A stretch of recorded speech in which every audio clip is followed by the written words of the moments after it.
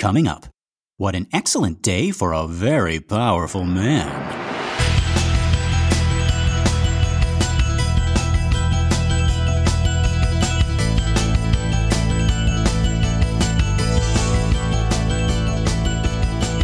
Well, howdy folks, and welcome to minute 75 of The Exorcist Minute, a show where we endeavor to examine, extrapolate, and excavate The Exorcist minute by terrifying minute. My name is Lester Ryan Clark. And I'm Keenan Diaz. And we'll be your holy guides on this journey through what some have called the scariest movie of all time.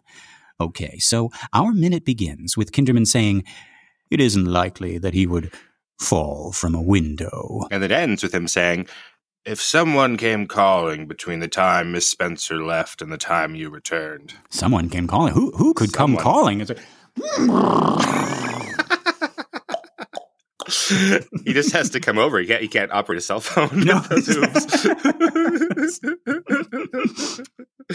Right, just clap once for "Will you marry me?"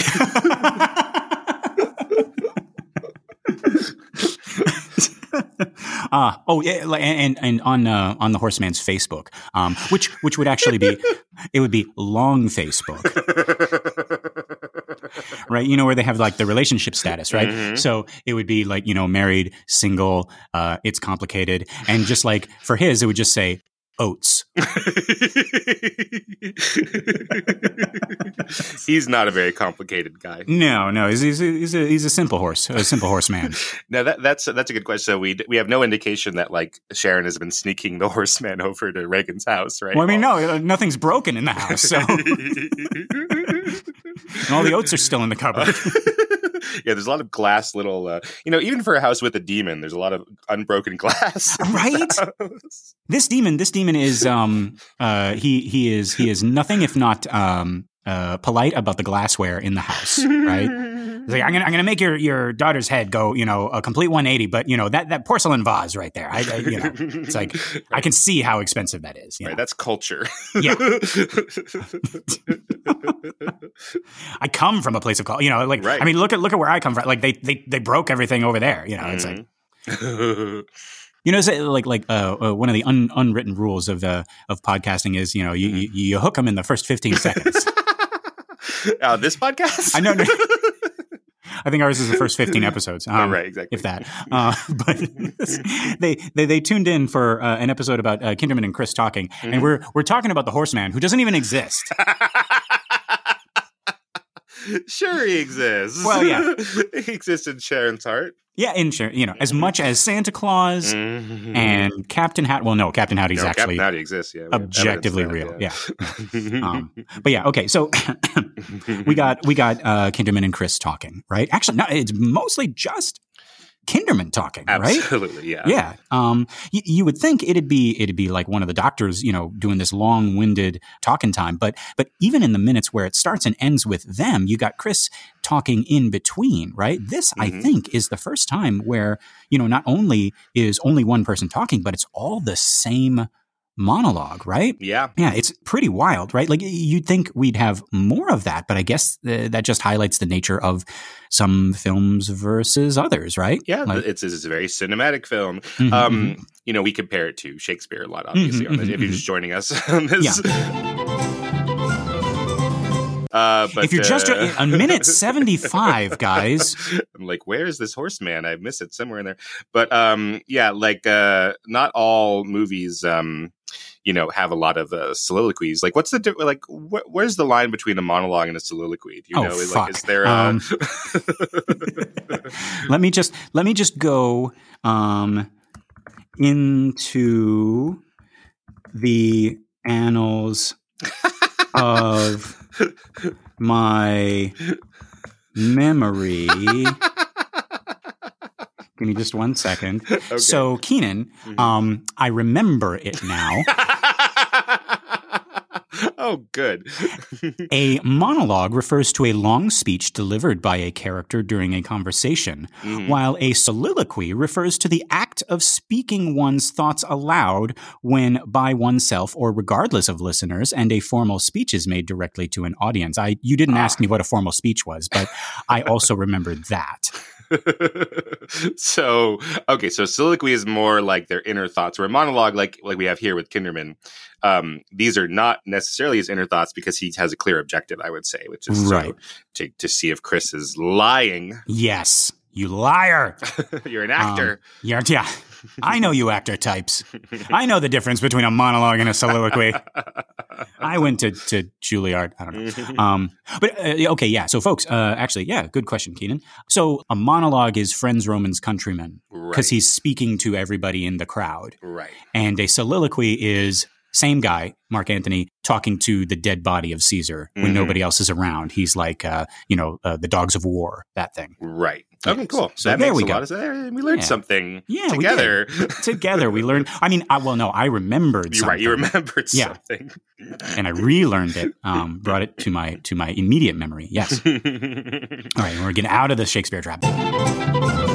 In any case, let's get back to the top here. We got some stuff to unpack here. To jump back a little bit to the previous minute, so Kinderman opens this new thought with, the deceased comes to visit, stays only 20 minutes, and leaves alone a very sick girl. And this line ends on an up note like an incredulous question, right? He already doesn't buy it. And whether he suspects anyone in the house, I feel like he's here at least cluing Chris in to the fact, as the kids say, the math ain't mathin', right? But he doesn't linger on that thought. He jumps from there to, and speaking plainly, Mrs. McNeil, it isn't likely he would fall from a window. And we can see that Chris reacts a little bit like he has this little twitch, right? But again, the way that he says it, right? That last part, fall from a window, right? He says it like that's what was in the report. And he's like reciting it back almost sarcastically, but like sarcastic gentle, if that makes any sense. Almost like, come on, you agree that this sounds improbable, right? I think I've said this several times. Like, I don't know how improbable it is that Burke Dennings falls out of a window. Of all your friends, I mean, think about your friend group right now. There's probably someone you have in mind that would be most likely to fall out of a window. Oh, yeah. Well, I think it would be me, actually. I don't think of you as a lush. Why is that just a clumsiness? No. Or? Yeah, just absolute clumsiness. Oh, right? okay. Yeah. I bite the inside of my own mouth frequently. I think if there was an open window, I would. I'd be like, "Wow, that's a long way to," and then I'm done. Right, all the way around. All the way around. Yeah. He bit his inside of his cheek all the way around. Well, like, do you like? I'm guessing. You know somebody. It's me, isn't it? No, I hadn't thought about that. I was just thinking about my drunkest, silliest friend. And we don't have to name names. We'll just no. Tom Peck would fall out of a window. Yeah, well, you know.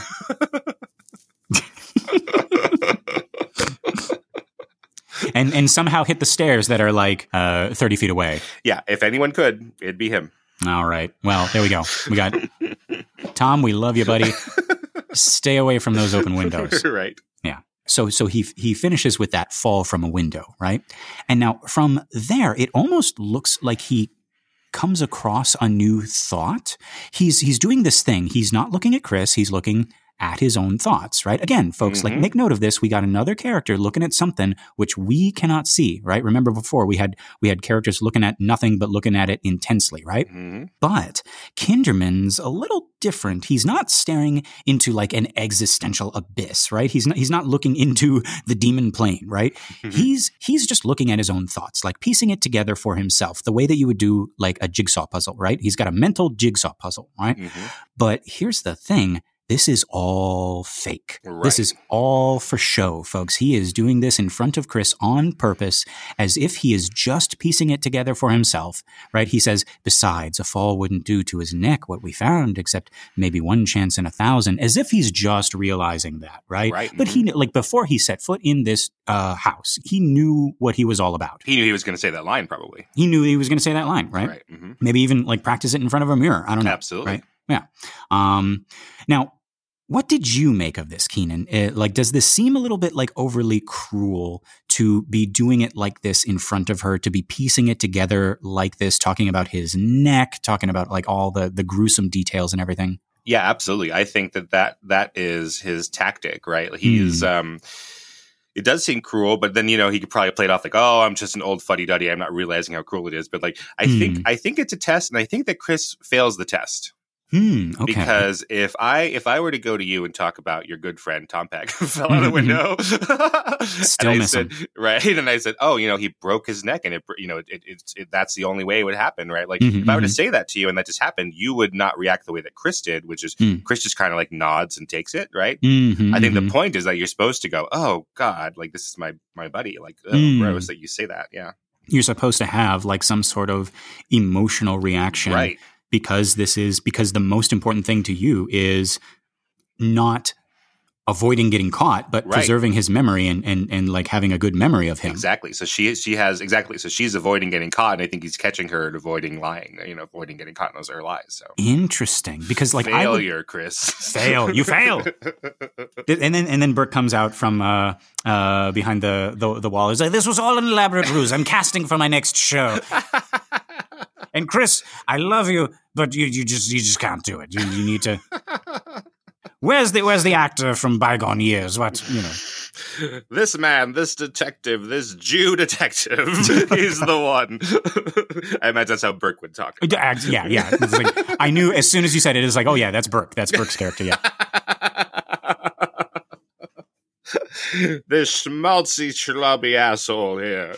He's an equal opportunity offender. Like he's calling Carl a Nazi. Exactly. And then he's laying on this guy for being Jewish. It's like exactly. Yeah. Everybody. Mm-hmm. Yeah. So I think this is where Chris's acting skills actually come back to bite her, if you will. That is a really good point, because I still think it happens in this minute, but I have a different place, like for the pinpointing of like the shoe dropping for Chris. Right. Cool. Like a little bit later than this, which is, but now you've called it all up into question. But let's go ahead and examine it. Let's continue on, and then we can look at it. Now Kinderman continues. This is what he has been leading up to. He says, no, his hunch, in his opinion. And here Chris looks up. Kinderman says, he was killed by a very powerful man. A very powerful, svelte, muscular, beautiful man. Deep eyes. Deep eyes. Eyes that you could get lost in. Knows how to play the piano. Good provider for his children. Selfless. Thoughtful. And he does the dishes without being asked.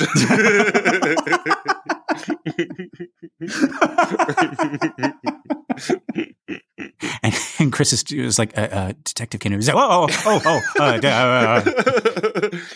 Kinderman, I think you're working through something there. Boy, am I. Sorry, Miss McNeil. But no, he says he was killed by a very powerful man. Point 1. And from there, we cut to Chris's face. And Keenan, folks, like we were trying to figure out, like, when does she realize? When does she suspect? And I think this shot right here is meant to show us just that, right? And we see that this shot starts with her looking down and away at nothing.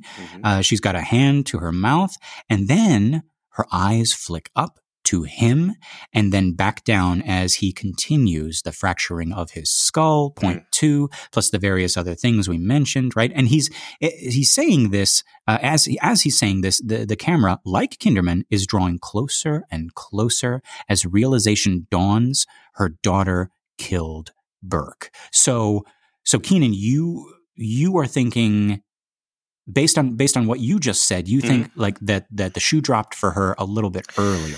Well, I don't know if those are incompatible necessarily. I think that she's trying to shield herself, or I don't know, she's trying to play her cards close to her chest, right? Because so what are you saying, that she doesn't suspect Reagan at all before that, or? Well, that's okay. Like, because up until sitting down and doing this recording with you, I had thought that this little shot of Chris kind of like, with the finger to her lips and looking down and looking up at him and then looking away, like I thought that was the kind of like boom, like, oh shit. right? But you raised a very, very good point about her sort of like failing the test, in the little bit of the monologue that we had right before. Yeah, it's an unusual reaction to her, right? Yeah. To say, he's saying these terrible things about her BFF. Yeah.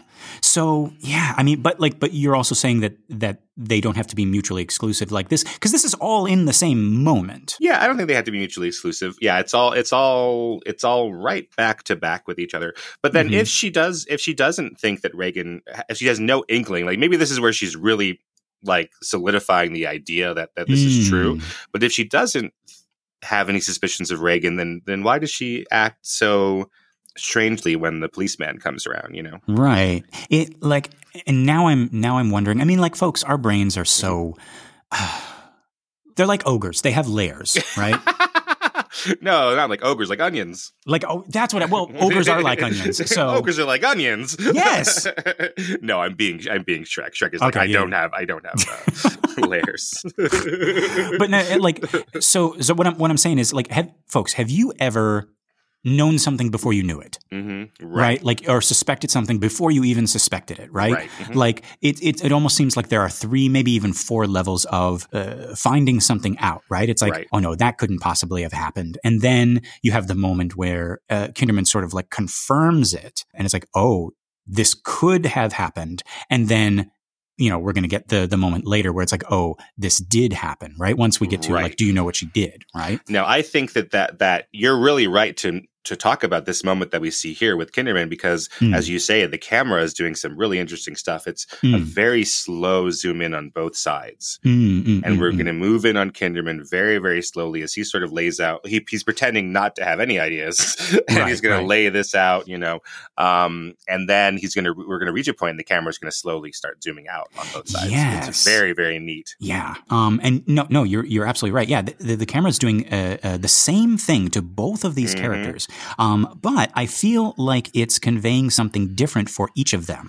So with Kinderman, it's conspiratorial. We're leaning in closer as he gives us the details of this grisly murder, as he reveals his hunch, right? And with Chris, it feels more internal. It feels like we are Chris, and we are realizing, along with her, that Regan could have done this. And it reminded me of when we were back upstairs in the hall with Chris and the 2 doctors, right? It was a very similar thing. We had the camera moving in as we stared at Dr. Tania's beautiful baby blue eyes. Strong arms. Strong arms.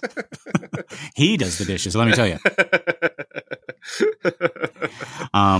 And like he explained the next medical procedure, and then we cut to Chris and we move in closer on her as she takes it all in, as she realizes what Dr. Tania is saying. So just like here, right? This is the second scene I can think of where the camera moves in on one character as they're explaining something to Chris, and then we get a shot where the camera does the exact same thing to Chris as she is internalizing what is being said. Yeah, and it's like so on Kinderman's side, I like this. It's like we're getting closer, so we're really focusing on like being more in simpatico with him. And then on Chris's side, it's like the walls are closing in on Chris. Yes. Yeah. Oh, that's a perfect image. Yeah. Movies are neat. Movies are so cool. Y'all, movies are so cool. we should do like a thing where like we talk about them. We examine, extrapolate, and excavate. Yeah. Yeah. I wonder if there's a market for that. But yeah. So now we cut back. And we're with Kinderman again as he continues to pontificate. He says various other things we've mentioned. And he says this next thing like it's heavy. Like he's like, well, I've stalled long enough. I got to get this out, right? And he says, would make it very probable. And again, he pauses to specify probable, not certain. And it is here that the camera stops.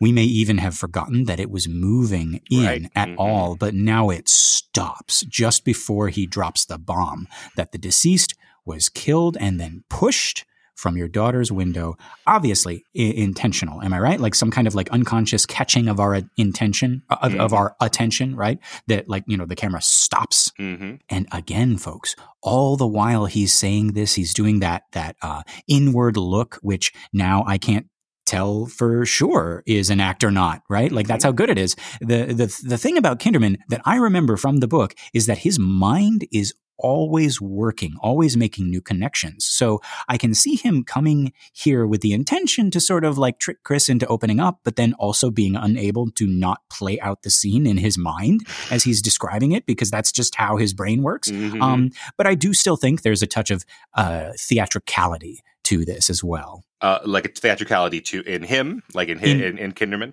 In Kinderman, yeah. So, obviously, Lee J. Cobb playing Kinderman, but Lee J. Cobb is playing a role that is playing a role, right? Yeah, he's an actor as much as Chris is, I think, yeah. Yes. I think I've said this before. Like I heard someone describe their ex-partner as like she was an artist without an art. Like she was a an artsy person, but never had that outlet. Mm-hmm. And I wonder if Kinderman is that type of person, right? He's like, yeah. Oh, he missed his calling for sure. Yeah. It's like, oh, finally an excuse to wear makeup, as Chief Wiggum says when he gets to be in Streetcar the Musical. Yeah, like he needs that. Do you remember Streetcar the Musical? I remember Streetcar the Musical. Yeah. Oh boy. Yeah, I've gotten to go to New Orleans a couple times for movies and like to make movies and then to see the movie that we made premiere and stuff. And all I can think about is like New Orleans. It's this terrible song of New Orleans, like pirate stink and scum. And it's also, if you want to go to hell, you could take a trip to the Sodom and Gomorrah on the Mississippi, New Orleans. And folks, just remember, a stranger's just a friend you've never met.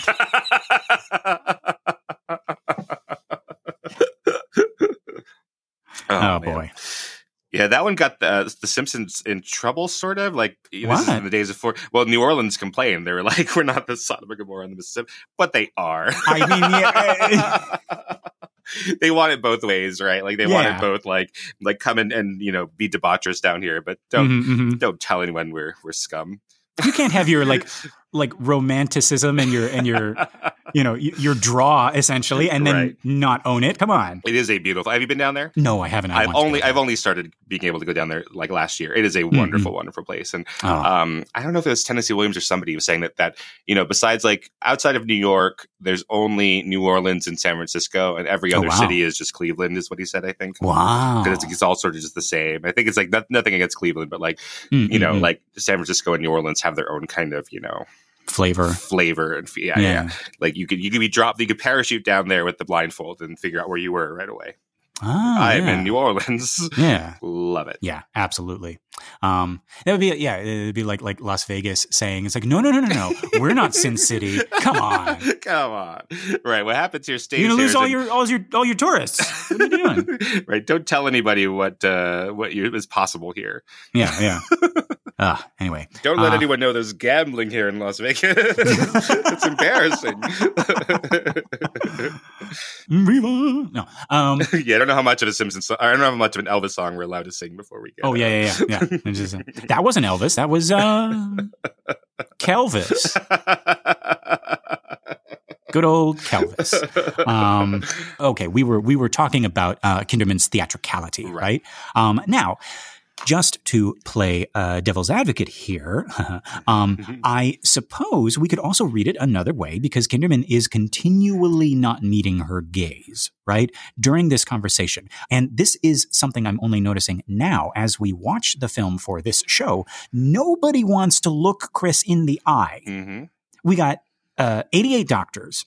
We got Dr. Barringer himself and describing Foundation. And Foundation. Right? Well, I mean, I don't know. Like he's connected to the Foundation, probably. So. Yeah.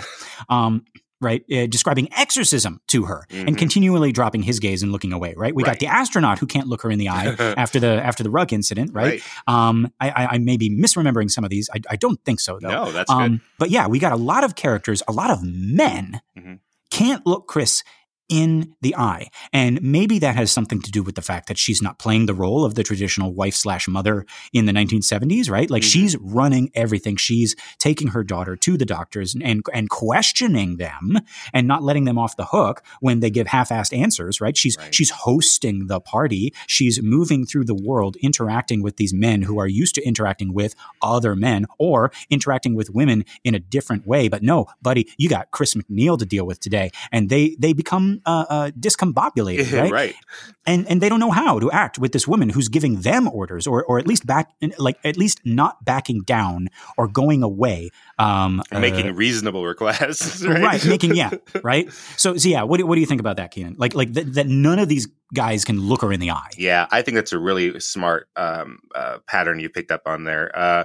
You know, the man who does look her in the eye when she has a problem is Burke.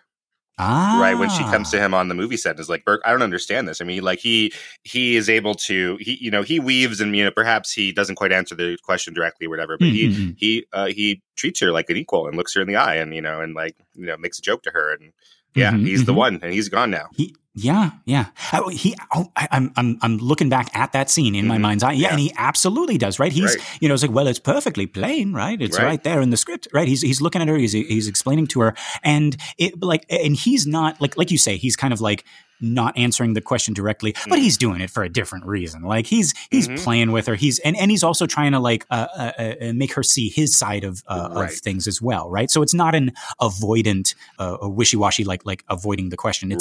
It's him trying to. It's him being an equal to her and seeing her as an equal. Yeah, and we get the feeling he would do that to a male colleague, right? The way Dr. Klein would not treat her the same way he would treat a male patient or a father of a patient. Yeah. If anything, I think Burke would give her probably more respect than the leading man or whatever who is on that Mr. Smith Goes to Washington thing. That's exactly right. Yeah. And I'm saying this because even though I still think there's a bit of theatrical flair here with Kinderman, a bit of schmaltz, right? His eyes jump over to her in this weird way. He's looking off to the left, sort of visualizing the scene, and then they shift to the right, completely skipping over her. Which, by the way, I don't know if this has been borne out or whether it's like pseudoscience. But like, have you heard the thing about how like you can tell if someone is lying by which way their eyes go? Yes, I don't know if that's borne out, but I know it's a very popular idea. Yes. Yeah. So if folks are unfamiliar, right, the idea is that if they look off to the side in one direction, I think it's to the left, they are accessing their memory, so they're telling the truth. But if their eyes flick to the right, they're accessing the creative part of their brain, and so they're lying, right? Or is it the other way around? Like maybe I've completely mixed them up, or it's all bullshit. Yeah, I don't think it's borne out. But that is something that people try to put a lot of everyone would love to figure out how to tell how someone is lying or whether someone's lying or not. But it's in those like detective dramas where they're questioning the Hannibal Lecter guy, and he's like looking this way and he's looking that way, and he's he blinks and he doesn't blink. Oh no, he does. Right? He's not a lizard. Well, no, lizards blink too. They blink and they lick their own eyes. I wish I could do that. And like, what does that tell you? Am I telling the truth if my tongue darts out and I lick my own eyes to moisten them? Remember that scene where Anthony Hopkins licked his own eyes?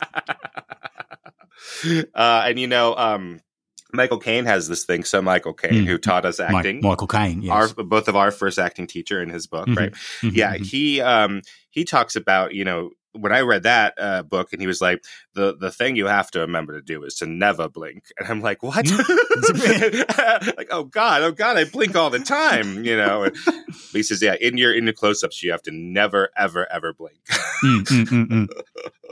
And don't think about not blinking either.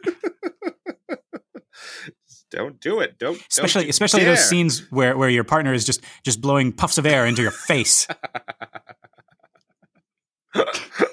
Yeah, he says like blinking will kill you as an actor, and then having blonde eyelashes. Which I don't have that problem, but you do, I suppose. I do. I have blonde eyelashes, and recently I have discovered I look in the mirror and I look like an alien because I have blonde eyebrows now, and I'm like, when did this happen? Because I don't think it was always the case, but suddenly now it looks like I have a much larger forehead.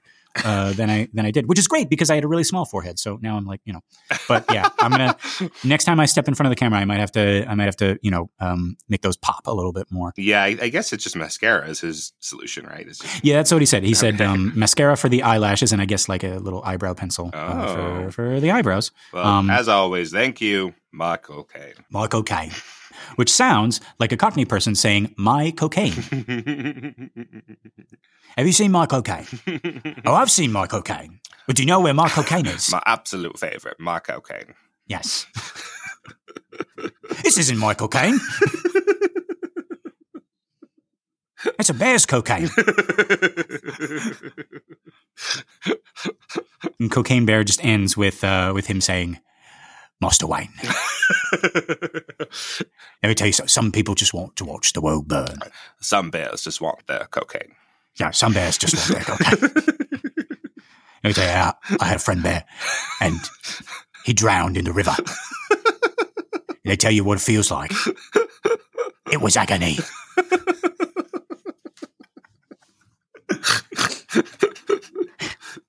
How would some bears be spending next Christmas on the unemployment line?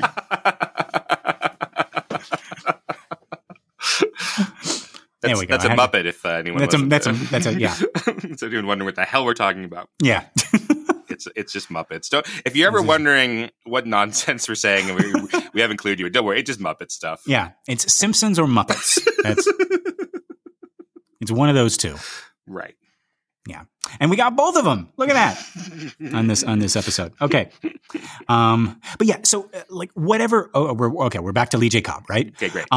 Whatever he is doing here, Lee J. Cobb is doing it well. So well, in fact, that we were able to have something to talk about in this minute with just him talking. And again, I'm surprised we haven't come across more of these, right? Mm-hmm. But I'm always worried, like when I'm listening to another Movies by Minute podcast, and I'm so impressed with how much information they can get from just like, I don't know, what some folks might think of as a boring scene, like with just a guy talking, right? But no, they manage it, and I'm glad that. Well, I hope that we were able to do that too. But yeah, so yeah, just a little aside here about forensics, I guess. It's always fascinated me how much they can glean from just like examining the body, right? The fact that Kinderman is able to tell that Burke was killed first and then pushed from the window, what about a dead body would even tell you that? Like, I wouldn't know where to begin. I'm realizing now that's a very stupid statement. Like of course I wouldn't. But like, it's a very difficult and dedicated study, and I know nothing at all about it. But like I spent 0 out of my 10,000 hours, studying it. I might as well say, brain surgery. I just don't know how they do it. How do you ride a horse, Sharon? How? Oof, okay. Ladies.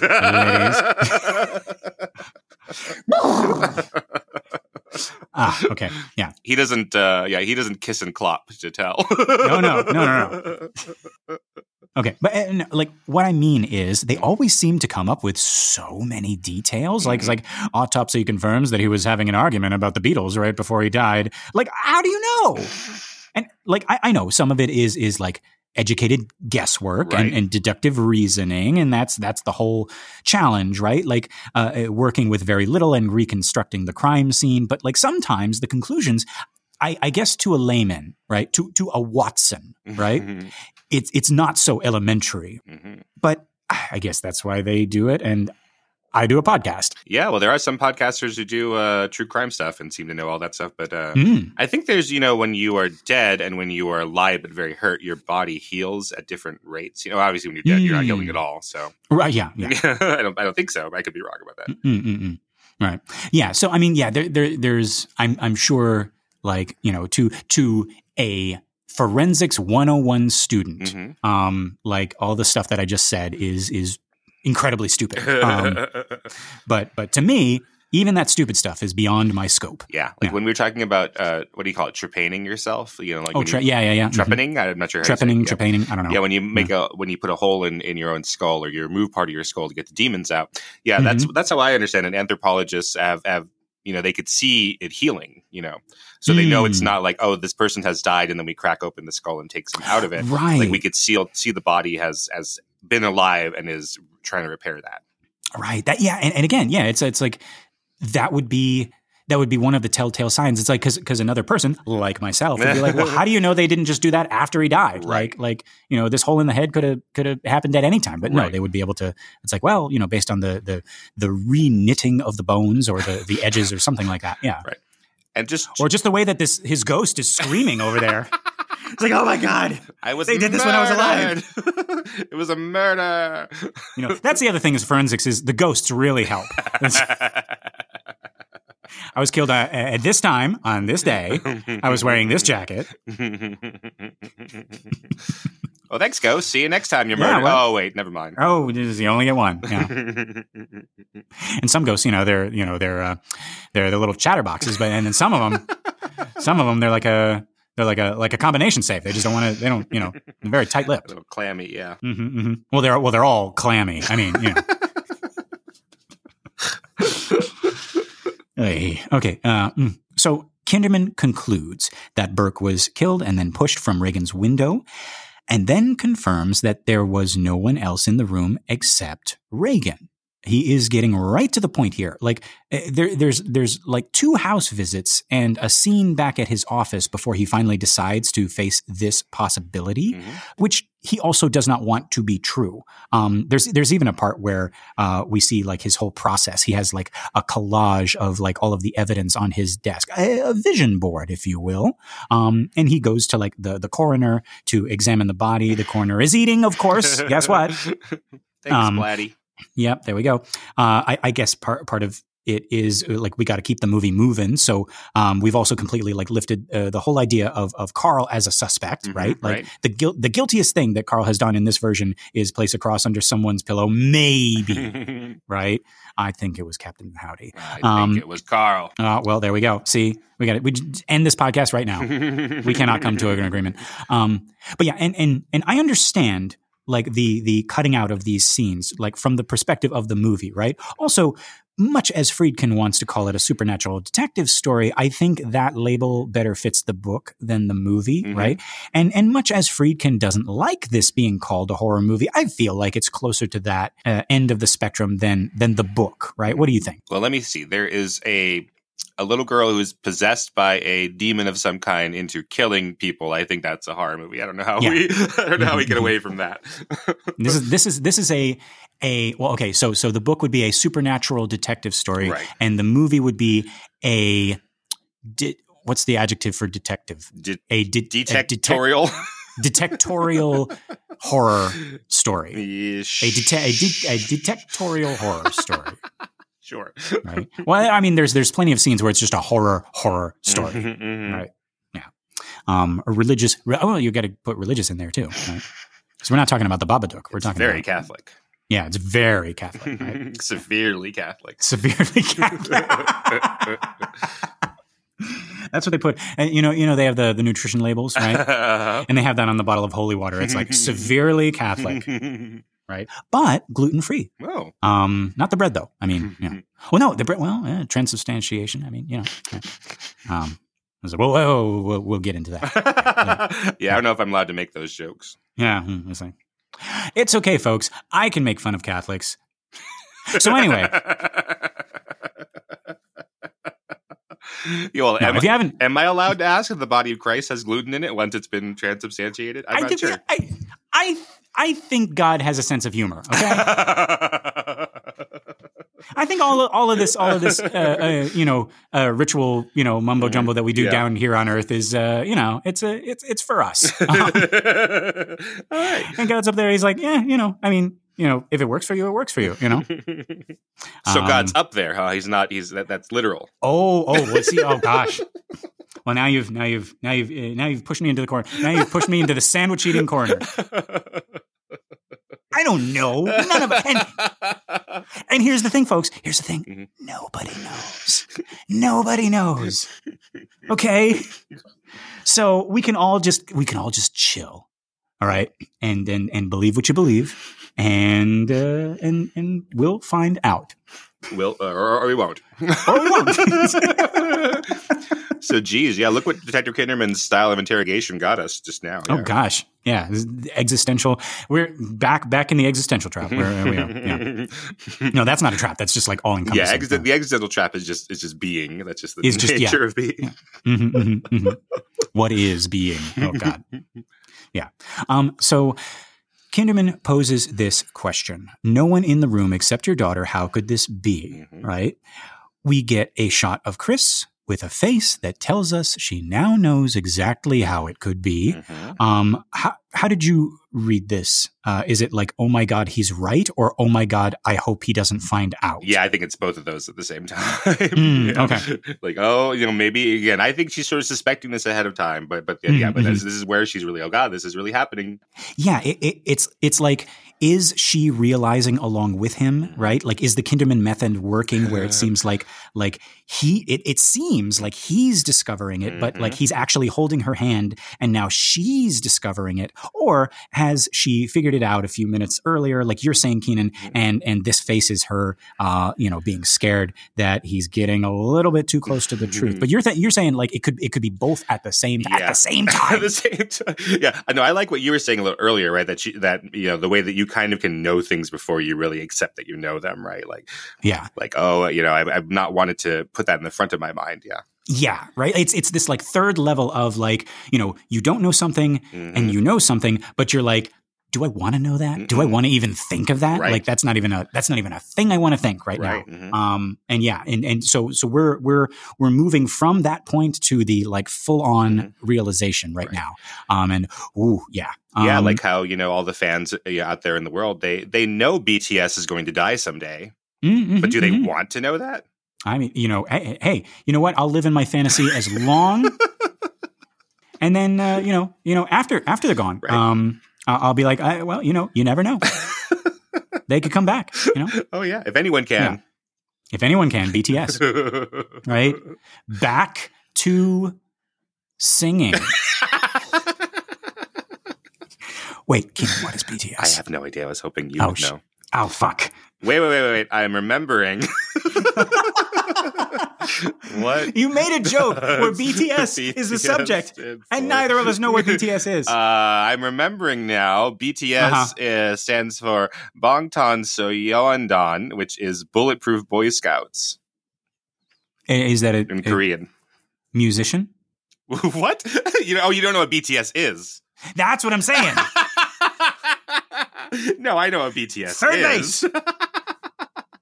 You've never heard of BTS? No. Oh, they are I thought you were like behind the scenes. What? No, BTS is the biggest musical anything in the world right now. Oh, your students probably like BTS. Probably, yeah. Wow. Shows what an uncultured swine one of your podcast hosts is.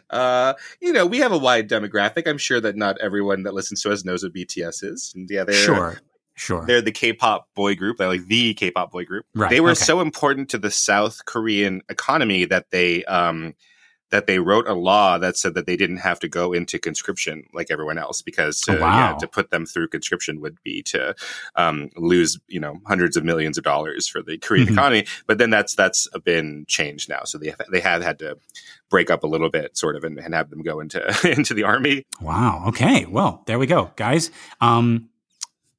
BTS.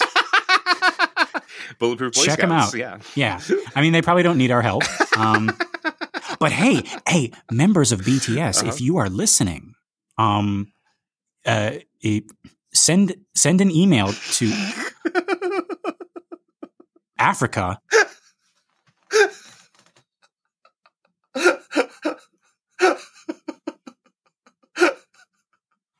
Tell them to come back. We've learned our lesson.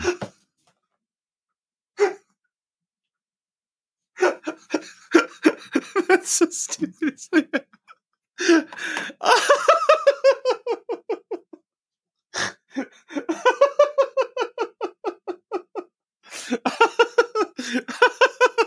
Okay. All right. That was a bucket list triumph there, folks. I made my co-host unable to breathe. And now he sounds like Mercedes McCambridge. Oh my God. Being at Okay. All right. let's continue on. I don't know if anyone's going to think that's funny, but that's except for me, that's so funny, Lester.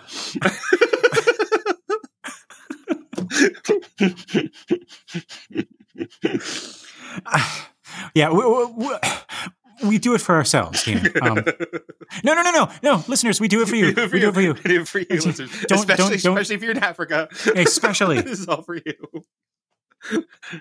That one house that downloaded that one episode and then abandoned us, left us.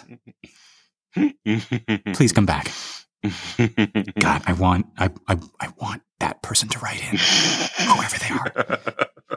Okay. We got to get it. Yeah. Oh yeah. Okay. So Kinderman is doing his Kinderman thing, and he is holding Chris's hand and leading her to this realization. But he gives her this out, right? Mm-hmm. Like, I think he's also trying to give himself an out here, right? Hoping against hope, right? Like it could be one way. We've cut back to him, and now the camera is moving back out as if we're backing away. Like at first we were like fascinated. We were hypnotized by this detective's knowledge, and now we see what he's suggesting, and we're slowly backing away. But yeah, like he says, it could be one way. If someone came calling between the time Miss Spencer left and the time Chris returned, was there somebody? We'll have to wait and see, because unfortunately, that's the end of our minute and my notes. Keenan, is there anything we missed? No, I think we got it, and I think you broke me. So let's go. Yeah, folks, this has been another excellent Exorcist Minute. I've been Lester Ryan Clark. You can reach me on all the socials as Lester Ryan Clark, and I've been Keenan Diaz, and you can find me on Instagram and Letterboxd as Howdy Keenan. Yes, we got our listener group, Compelling Conversations. Go check that out and request to join, and we'll let you in here with us. And thank you guys so much to everyone who has shared the show by word of mouth or on social media, and a big thank you to everyone who has given us a 5-star ratings on iTunes, and even more, guys. Like whenever you write a little sentence or like a 5-word review or something like that, right? That helps us out in a big way. Gets the algorithm to put us out in front of people's faces and everything. So we really appreciate that. That's going to help our little podcast grow and find more cool people like you. And as always, if you would like to leave us a message, right? theexorcistminute@gmail.com. We want to hear from you. Hey, when did you realize that that Chris realized that Carl killed Burke? No. That this detective has a theater degree. I don't know. But no, yeah. What do you think? Like, what was the scariest moment of the movie for you? Has it already happened? Is it coming up? It's probably coming up. Mm-hmm. It's like we still got some scary stuff happening. Yeah. Like we definitely want to hear. What was your first viewing of this thing? Like, were you too young, like me? Or like pretty much everybody who watches this thing. Yeah. But yeah. So theexorcistminute@gmail.com. Write us and let us know what you think. All right. Keenan, are you thinking what I'm thinking? I think I am, Lester. Folks, until next time, the power of Elvis Presley compels you.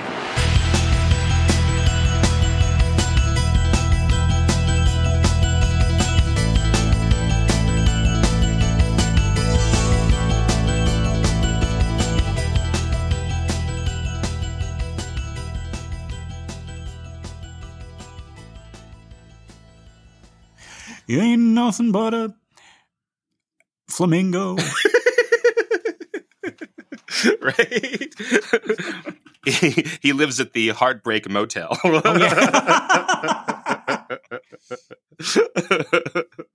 yeah. This bed's shaking and I can't get it to stop shaking. Somebody already shot the TV. I can't. Right. And he says, we can go on together with Suspicious Minds. Suspicious Minds. Viva Atlantic City. All right, let's try not to get sued. No, yeah. Don't you let my podcast get sued. I don't know. Like blue suede shoes. I don't know. I got you. Yeah. It's funnier when you explain it, guys.